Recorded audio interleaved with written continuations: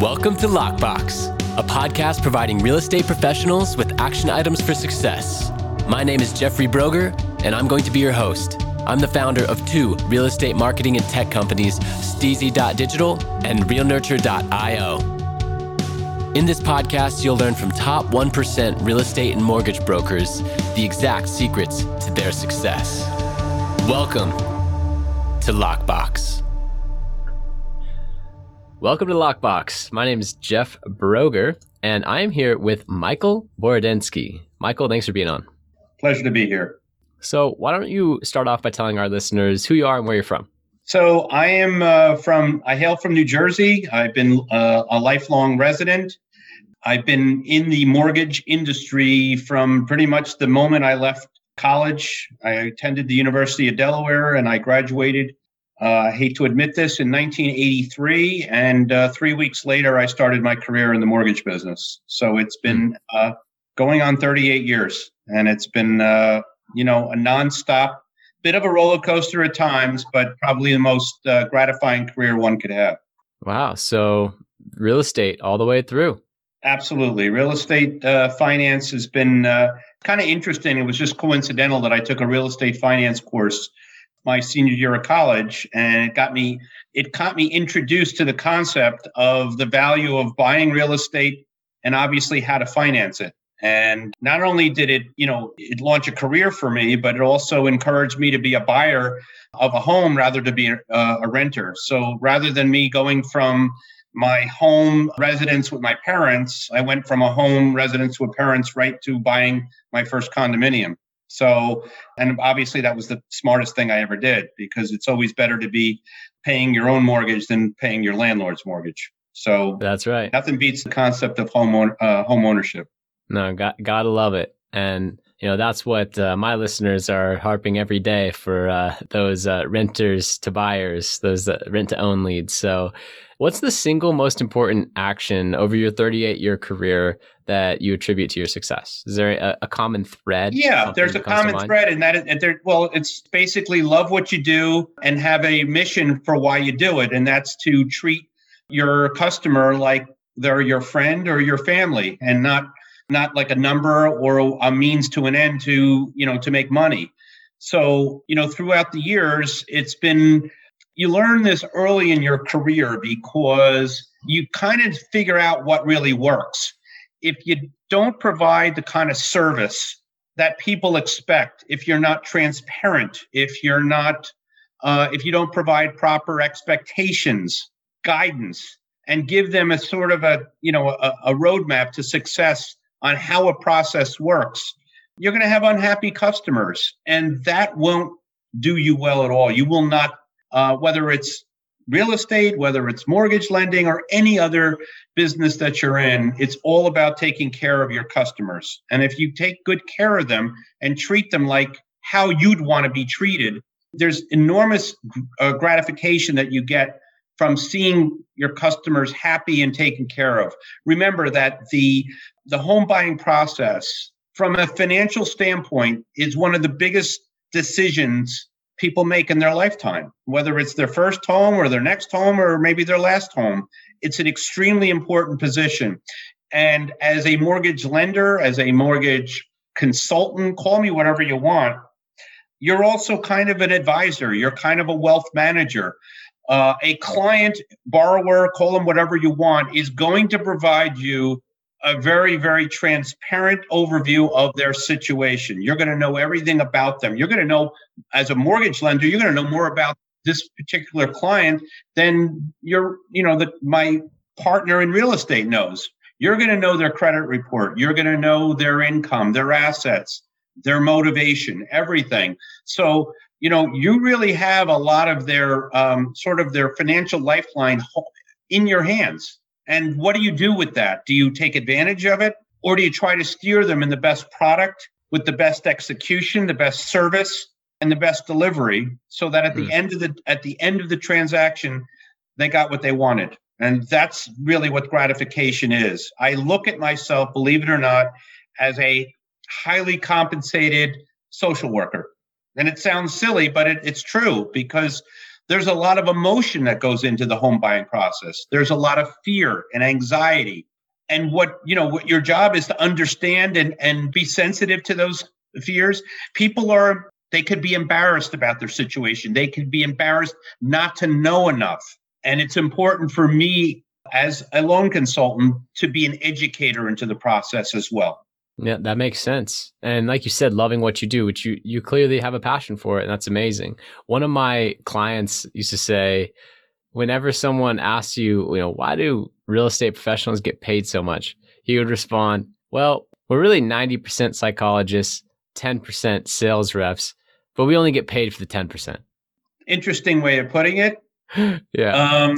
But to your point, there's a lot of psychology, Jeff, in the process of what we do. And, remember I said earlier, I'm highly compensated, but still a social worker. So it speaks to what you just referred to, because if you're like any industry, if you do well and you take care of your people, what happens that attributes to success, and success can be defined in a lot of ways. It could be, financial, where you've done very, very well. You've earned a very, very strong living in this industry. This mortgage lending is a way, it's unlimited in terms of how successful you can be. But that success doesn't come strictly by luck. It's not even always driven by market opportunity just because the rates came down. You still have to deliver. And the longevity in my business, and I'll refer back to that, is a product of people coming back to me. It's right. Repeat customers. It's word of mouth. So it's never rely on just one way to generate your business. You can, go after, there's lead generation options, of course. You can leverage social media, for example, as a means to get business. But when you want to build a foundation, whoever it is or however it is you've generated that business, it repeats itself. Because one of the things that I always remind myself to do, and I'll remind anyone to do it, is at the point of sale, when the borrower decides that they've chosen me as their mortgage lender, there's a level of really euphoria, but still anxiety. The euphoria is that they feel like they've made the right decision. And I reinforce that. So at that point, I actually remind them that I want them to keep me in mind, because there will be constant communication, that if they have any friends, family, colleagues that want the same type of option, the same type of terms, the same type of guidance, then to refer me, because that's the ultimate compliment, is a referral. And then at the end of the transaction, and this becomes even more crucial, because the last thing that a customer really remembers is how the transaction finished, more so than how it started. Because everything could start fine, and then a transaction could go off the rails if you don't, meet their expectations. And there's a lot of things that could happen that could cause that problem to happen. As we all know. So at the end, that's the next thing I do at the end is, again, reproach them and remind them that if they were truly satisfied, I asked them for two things. One, I asked them to fill out a customer satisfaction survey, which is part of our process on the post-close, and then to consider referring their friends, family, and colleagues to me. And it works. On that point, what is your percentage of referral business to new business? Probably 50%. And that's okay. A lot. Yeah. Yeah, that is significant. That's also significant new business. So, you mentioned some lead generation strategies, and really that's what my agency specializes in, is, automated real estate lead generation and follow-up. Yep. And so, what kinds of lead generation strategies are you doing, other than referrals? Like, what's been your most profitable lead generation strategy? Well, the problem with lead generation strategy is you've got to be very, very careful with where you're getting them from, because some lead generation strategies are more valuable than others. What I've done is I've done more I've invested in some search engine optimization. So there's ways in which people can find me. I continue to invest in co-branded marketing with my real estate partners. So whether it could be a postcard mailer, it could be some email blasts to thousands of people. I found that to be more valuable than like cold leads, because cold leads are tough to find. And if I haven't been able to find successfully a lead generation system where purchasing leads has resulted in in quality business. Most of my clients are, they're in a better position to buy than some of the lead generation. We got to be very, very careful with who we're talking to. But I work with a wide spectrum of buyers, though. So it's important that you understand, Jeff. I work with first-time buyers. I work with affordable housing agencies, which is a whole process in itself, because most of the leads that come out of the affordable housing agencies are folks they're all renters, and a lot of them aren't prepared to buy now. So my job in that case, these are not really what you'd call hot leads. These are developing leads. So these are the folks that you're going to want to care to take the time, regardless of their background, regardless of, again, in my business, the only commonality that I have with people is the color green. We don't see color. We don't see location. We don't see anything. Green is the common denominator in anything.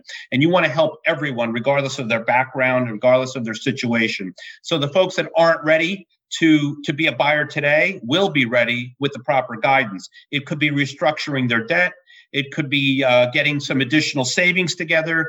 It could be some stability of employment, things like that. So that's a process.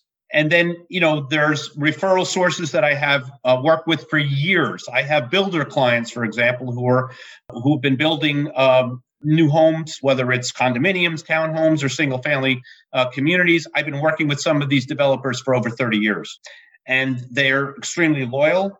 And, we provide a very, very, very sharp execution with providing the type of products that builders need. And that's another niche part of my business. So and ways I develop business is multifaceted. And you're right, because 50% of my business, while I could rest on my laurels there, I'm still motivated to what you might call hunt and gather. Hunt and gather is lead generation. So lead generation can come from some of the things that we just covered. Right. And is there any one that you would say is more profitable or the most profitable over your career? No, not really. It's just a lot of it's networking. Like I said, I found, social media is not necessarily an ends to a mean in terms of lead generation, but social media is a way to keep yourself relevant. So that's important too. Relevance is, I could post a story, I could post something, and it's important because I'm active on Instagram, I'm active on Facebook, and I'm active on LinkedIn. And all of those connections are, it's not just, I refer to those as connections, not friends or anything like that. These are all connections. And these connections can turn into business. So whether it's any of those platforms, they all have a means to either generate business or allow me to connect with people who ultimately generate business. So I'm a little bit old school, probably because I'm kind of old, but at the same time, I'm still eyeing other ways to generate new leads by virtue of the technology process. Now, the technology process is becoming very, very much in focus now because our business is changing. So the model has changed. Even it continues to change, but it's certainly changed over the last 3 or 4 years, because what you've seen is a transformation from a traditional lending process to a digital lending process. Digital is all technology based. The forefront and sort of pioneer in that was basically Quicken and Rocket. They are now a dominant player in this industry. They probably have the largest market share right now, and they've overtaken the bigger banks that used to dominate the mortgage lending business. So what's happened is that we've had to invest more and more into technology. Now, technology allows someone now to connect with me, to link directly to my website, which will take them into the application portal, which will allow them to enter all of their information pretty easily on a screen-by-screen basis in a very short amount of time. They can authorize their credit to be run. They can authorize their assets to be verified digitally. They can authorize their employment and income to be verified. So I'm going to know in many cases, because of the digital application process, I'm going to know everything about them and whether I can move forward on an application very, very quickly, depending on what their needs are. So technology is a big part of the lead generation, and that's to sort of leverage, probably I would say social media. I invest in Google. So my Google profile has been updated constantly because people will look at my Google reviews. So it's all part of that. Yeah, absolutely. And talking about all of this, where do you think the industry is heading? What are your 5-10 year projections? The biggest unknown with our industry is going to be regulation, because we really don't know. There's a lot of uncertainty with regards to the future of Fannie Mae and Freddie Mac, which are the two major housing agencies that basically, they're actually the mortgage finance agencies. I shouldn't call them housing agencies. They support housing. They are mortgage finance agencies, and they are the biggest provider of liquidity to the mortgage market. They are the biggest purchasers of mortgage-backed securities. So that's what keeps the engine running in terms of the flow of money that's utilized to fund mortgages. Right now, they're still under a government conservatorship, and there's been talk between the prior administration and the current administration as to whether to release them from the conservatorship, bring in private investors, and have the mortgage industry sort of become more privatized and government reliant. So that's an uncertainty, and we don't know what the impact of that's going to be. Could that be bad for interest rates, or could it be better because there's more competition? We don't know what the outcome is with regards to all of the government spending that's going on right now, and whether that's going to be a short-term boost to the economy, or could it be a long-term inflationary problem for the economy? And mortgage rates hate inflation. And then, there's still a lot of regulatory oversight with the lending process in terms of how loans are looked at, reviewed, underwritten, and what the guidelines that have to dictate how lenders are willing or able to approve loans right now. An enormous amount of paperwork that's still required. It's not so much physical paper, but it's documentation. A self-employed borrower, for the most part, is still put through a ringer that's downright scary and it's the mortgage process has not evolved back to a more rational lending period, where we've probably overreacted to the meltdown in 2007 and 2008 when things went off the wire because there was excessive abuse of our industry. And then we've took the pendulum and it swung completely in a different direction. And we're just still trying to come off of that to find ways to accommodate really strong buyers without enormous amounts of paperwork. And that's right. A challenge in itself. Right. Really good projections and, backed up with the 2008 meltdown and then the pendulum swinging. That's exactly the analogy I was going to equate to it. So Great points there. Really appreciate that. To give our listeners context to where you are now, 38 years into your career, what was your transaction volume last year? I did $349 million in volume, which amazing. It ranks me in the top 75 for the most part. This was an amazing year. And, I've done more, back in 2003, 2004, I've done even more than that kind of volume. But the thing that I don't focus on as readily, and this was a huge refi market, but despite this past year, I still did better than 60% of my volume on purchase transactions. So I don't really rely on refinances. I'm always purchase driven because that's sort of a bread and butter. If you're always working on purchase transactions, then you become less affected by the cyclical nature of our business. Because I know a lot of great producers who probably did 75 or 80% of their volume in refis, and obviously there's going to be a major impact to their volume going forward as the rates start heading higher. Climb back up. That's not going to affect me, whether I'm in a 2.5% market range, a 3.5%, 4.5%. Going back to 1983 and 4, I was selling in a 15% interest rate market. So I've seen it all. Yep, absolutely. And that's a really good tip to any, mortgage loan officers out there that want to insulate themselves. You can focus more on purchase and pretty much insulate yourself from the cyclical nature of the industry. Great tip there. Yep. My question regarding, transaction volume and where you are now, if there's a, mortgage broker out there that is interested in going from like 200 million to 250 or to 300, what are some levers they can pull, or what are some tips you can give them to get to that next level? Well, if they're ready at 200 or if they're ready at 100, they've done really well. So, that still puts them in the top, probably top 1% totally in the nation. So that's just an amazing thing. So I remember going from 40 to 8. I remember going from 40 to 80, and then from 80 to 100, and from 100 to 120, and then 100 to 200. So I remember the incremental changes.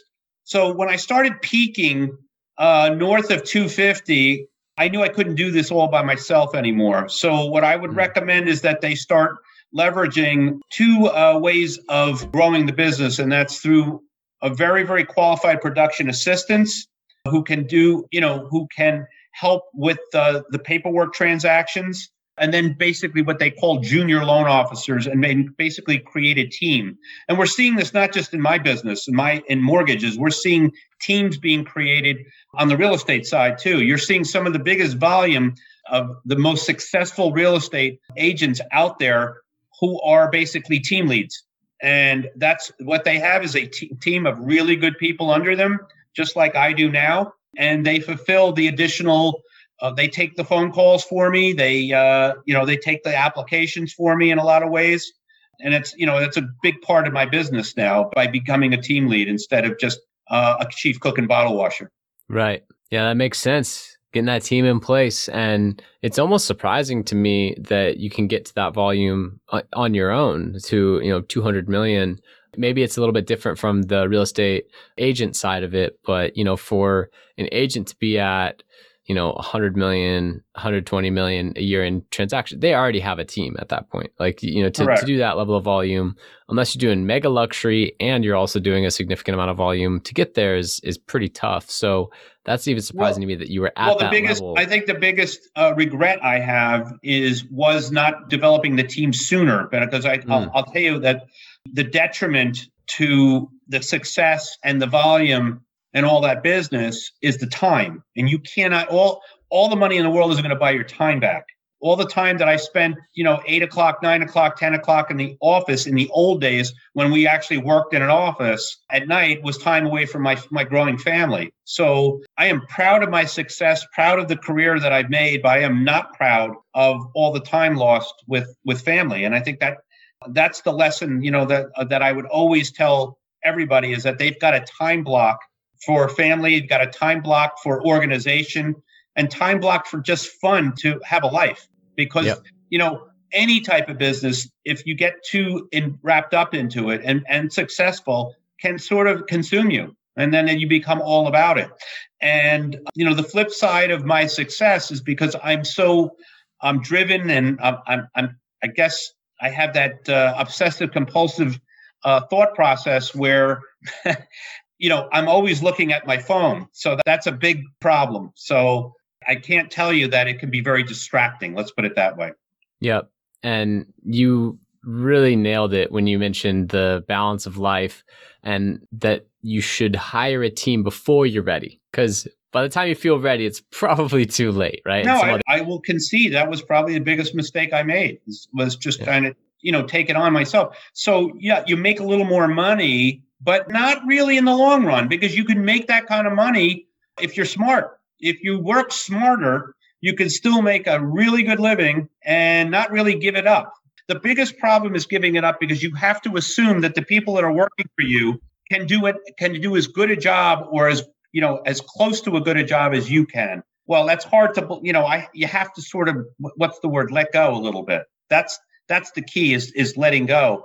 And I'm responsible for my team, but I'm also proud of the team, because I've trained them. How they interact with my clients is incredible, because they've learned to do things the right way. They've been instilled with the same values that I have. They understand how important it is to satisfy a client. So you do have to let go and believe in people. I love you're taking responsibility for them, but that's because you invested so much into them to train them and get them to the point where they are today, that you feel comfortable doing that. And some of I've got team members that have been with me well over 10 years. Right. And that's a testament in itself. Some team members have left and gone on their own, and most of the people have stayed with me because it's beneficial for them. It's an interesting way to earn a living where you don't have to worry about where your next deal is coming from, but you're still making an incredibly good living. Right. That makes total sense. And it seems like at this point in your career, you're at a place where you can almost take 1,000-foot view of everything. And it seems like you're able to analyze and learn and decipher maybe some insights that you didn't previously see earlier. So when you're in the weeds as, an up and coming MLO, I think it's so easy to get overwhelmed or have so many things going on that you might focus in the wrong areas. So do you have any questions that you ask yourself if you feel overwhelmed or unfocused in order to get back on track? The biggest problem, it's an interesting question, but it's hard specifically to answer. The biggest problem where loan officers that become successful or do a lot of business in a very short amount of time, where they run into trouble is they don't know how to manage the production. They don't have to, they don't have the experience to really understand that there's a sophistication to managing their pipeline. Because if they're not in constant contact with their customers, because they haven't time blocked, they haven't organized their schedule. Okay. And I'm talking about organizing their schedule to the day. Every day should be organized from the day to the minute they get up to the minute they sign off.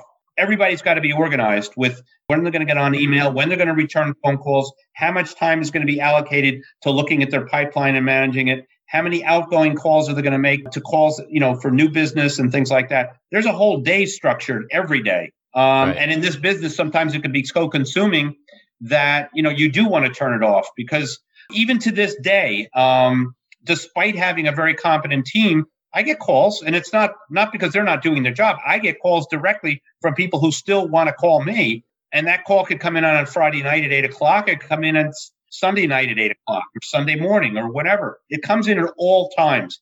You kind of love it and you kind of hate it. You love that let me say the hate part. The hate part is you feel like you're being interrupted. Let's put it that way. You don't have any really time alone with family when the calls are coming in.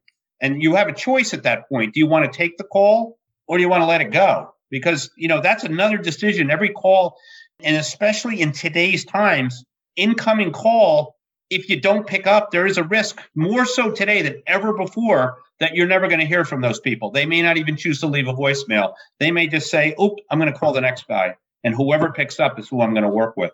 Because that's the mindset, by the way, of a millennial. Remember that. They don't have time and they don't want to be bothered waiting for somebody to call them back.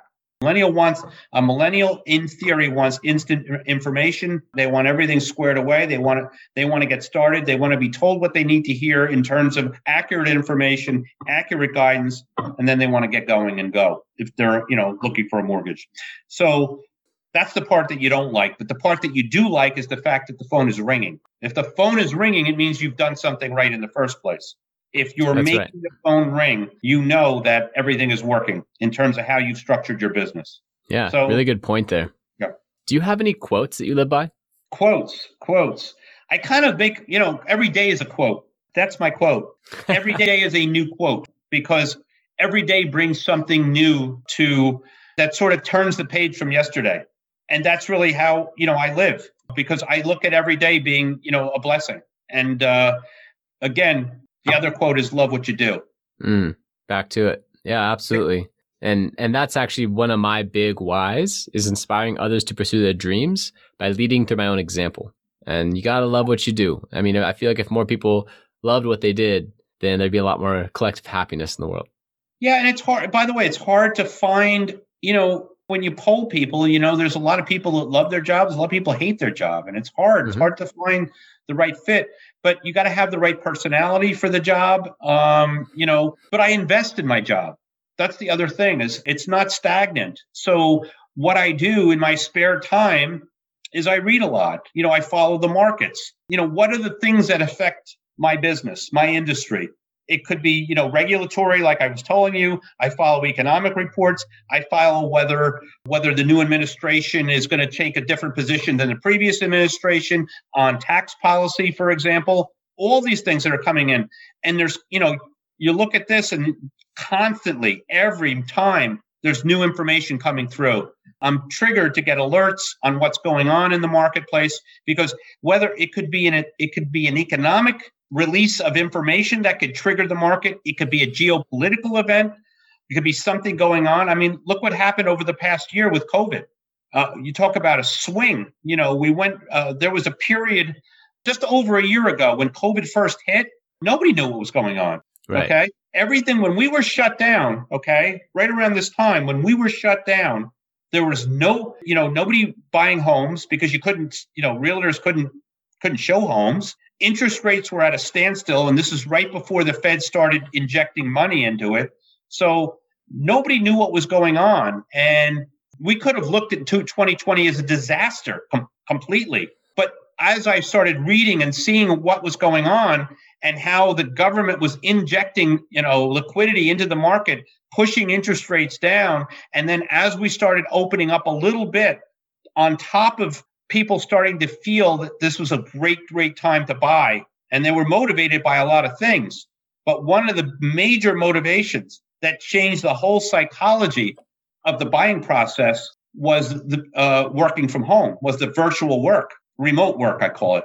When people realize that they can do their job just as effectively from their home office as opposed to going into a building, sitting with a bunch of people, that meant you could kind of live anywhere. You didn't have to live near a rail line. You didn't have to live in the city. And people said, wow, now I've got the best of both situations. I can live anywhere. I can go find a home, a single family home, feel safe about it, and not have to worry about commuting. It changed the whole psychology. And that's what created this explosion in real estate this past year. Right. No, it's been a very interesting year. And like you said, so many families now are looking for work-life play. They don't want to just have a home that's convenient because that's where they work, or maybe they work 2 hours away from where they live because they can't afford to live that close. And now they're commuting 4 hours a day. That's been eliminated, which I'm a huge fan of. I love that. Less cars on the road, happier people, more time spent with families. I mean, all pluses in my book. Yes. So, when it comes to business and life, what's your process for evaluating what to say no to? Because there are so many things to just be like, yes, yes, yes, and interesting opportunities, or, different things that will, maybe a speaking engagement that'll take you away from your family, or, there's so many things. There's constant, it's like you said, you pull the phone. The biggest problem I've always had is never to say no, because I always want to do something. I always want to stay relevant. I always want to take advantage of an opportunity. I've donated my time in a lot of different ways. I've donated my time as a basketball coach for my kids, or coach Little League. I've coached soccer. I was on I'm still on the town sports council. I've done podcasts. I did it about 13, 14 years ago. I did a radio show every week on a local AM station. That was, it was like a half-hour live show with one of my colleagues, and we just did mortgage talk, and what was going on in the real estate market. I've done some nonprofits. I've been involved with Habitat for Humanity. I was involved with a it was called the Kids Construction Club, where we educated kids on the benefits of the construction industry. I thought that was a really cool organization. And most of the time over the past 15 years, I've dedicated to the Home Builders Association. So the Home Builders Association organization is obviously to support housing from low end to high end. And it's a volunteer thing. And I've been an executive officer and donated a lot of my time and a lot of my money to supporting that organization, the Home Builders Association, because it's kind of self-serving, because you're giving back your time and your support financially to an organization that supports housing, which supports your own industry and provides you a networking opportunity to do business with more people. So probably that was a very, very astute move of mine years ago to do that. And that's been extremely rewarding because, again, it's a way of giving back your time. But like anything, it's time. So when do you say no? Should I have said no to talking to you, Jeff? No, I want to share. Any type of time spent with someone like yourself is a way to share best practices, share ideas, and disseminate them, which I'm happy to do. Well, I sure appreciate it. And, I know that our listeners really appreciate it as well. You've already dropped so much value in this podcast. I'm curious, do you have anything that you do for your clients that nobody else in the industry does that you know of? No, I don't think there's a secret sauce there that we do differently. I think, like I said, it's about setting the right expectations. It's about transparency. It's about guidance. I don't think that's any big secret, but it is the secret to success. Meaning you cannot succeed unless you take care of the client and they find that the process at the end was exactly how it was outlined at the beginning. Got it. Makes total sense. I mean, it's nothing that's super sexy or this secret sauce, this magic bullet, but it's back to the fundamentals of being a good person, do what you say, and setting expectations. But I think and again, I've had the benefit of old school. We didn't have the tools when I first got started. We didn't have the tools. I didn't have a mobile phone. I didn't have a computer. We were doing stuff by I didn't even have a fax machine when I first started in my office. We had nothing. So everything was hand done. The biggest thing I had was an answering machine at home. People needed to get me. We didn't even have voicemail. I didn't have voicemail at the office when I first got started. We had to wait, so we were open from 9 to 5. The only time someone could get you was during business hours, where the receptionist would take the call and then she'd write down the message, and you had these little message pads. You kind of miss those days? No, but when you've seen it all, that's what makes me wow. You've seen it, it's generational change though of where we've come, and it's a lot different. But to have the experience of what went on when you didn't have those tools available gives you a very different perspective on where we are today. Absolutely. No, it really does. Hey, is there a question that I should have asked you or something that you'd like to elaborate on from earlier? I don't think so. I think that we've covered a lot. I wish, if there were people that could jump through the screen and ask questions, I'd be happy to do it. But that's not what this, podcast is about. But I hope, my hope is, or my question is, did I connect with the audience? Did I make someone say, hey, that makes sense? Did I deliver something that is of use and value to your audience? Then I know I did my job.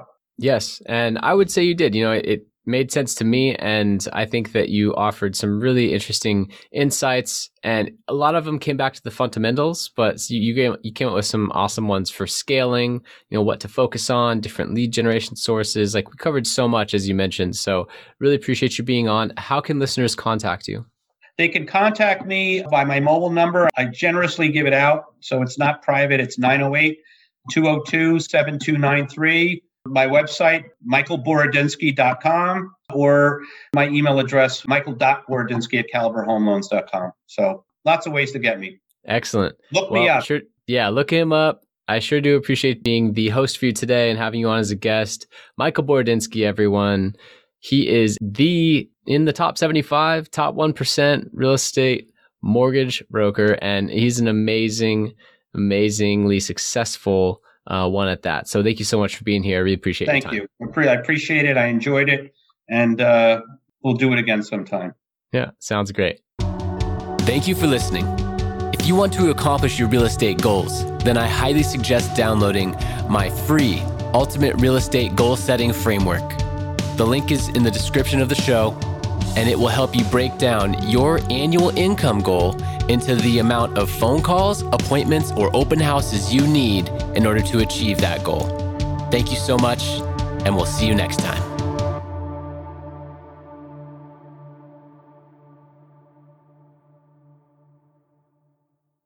This podcast is a part of the C-Suite Radio Network. For more top business podcasts, visit c-suiteradio.com.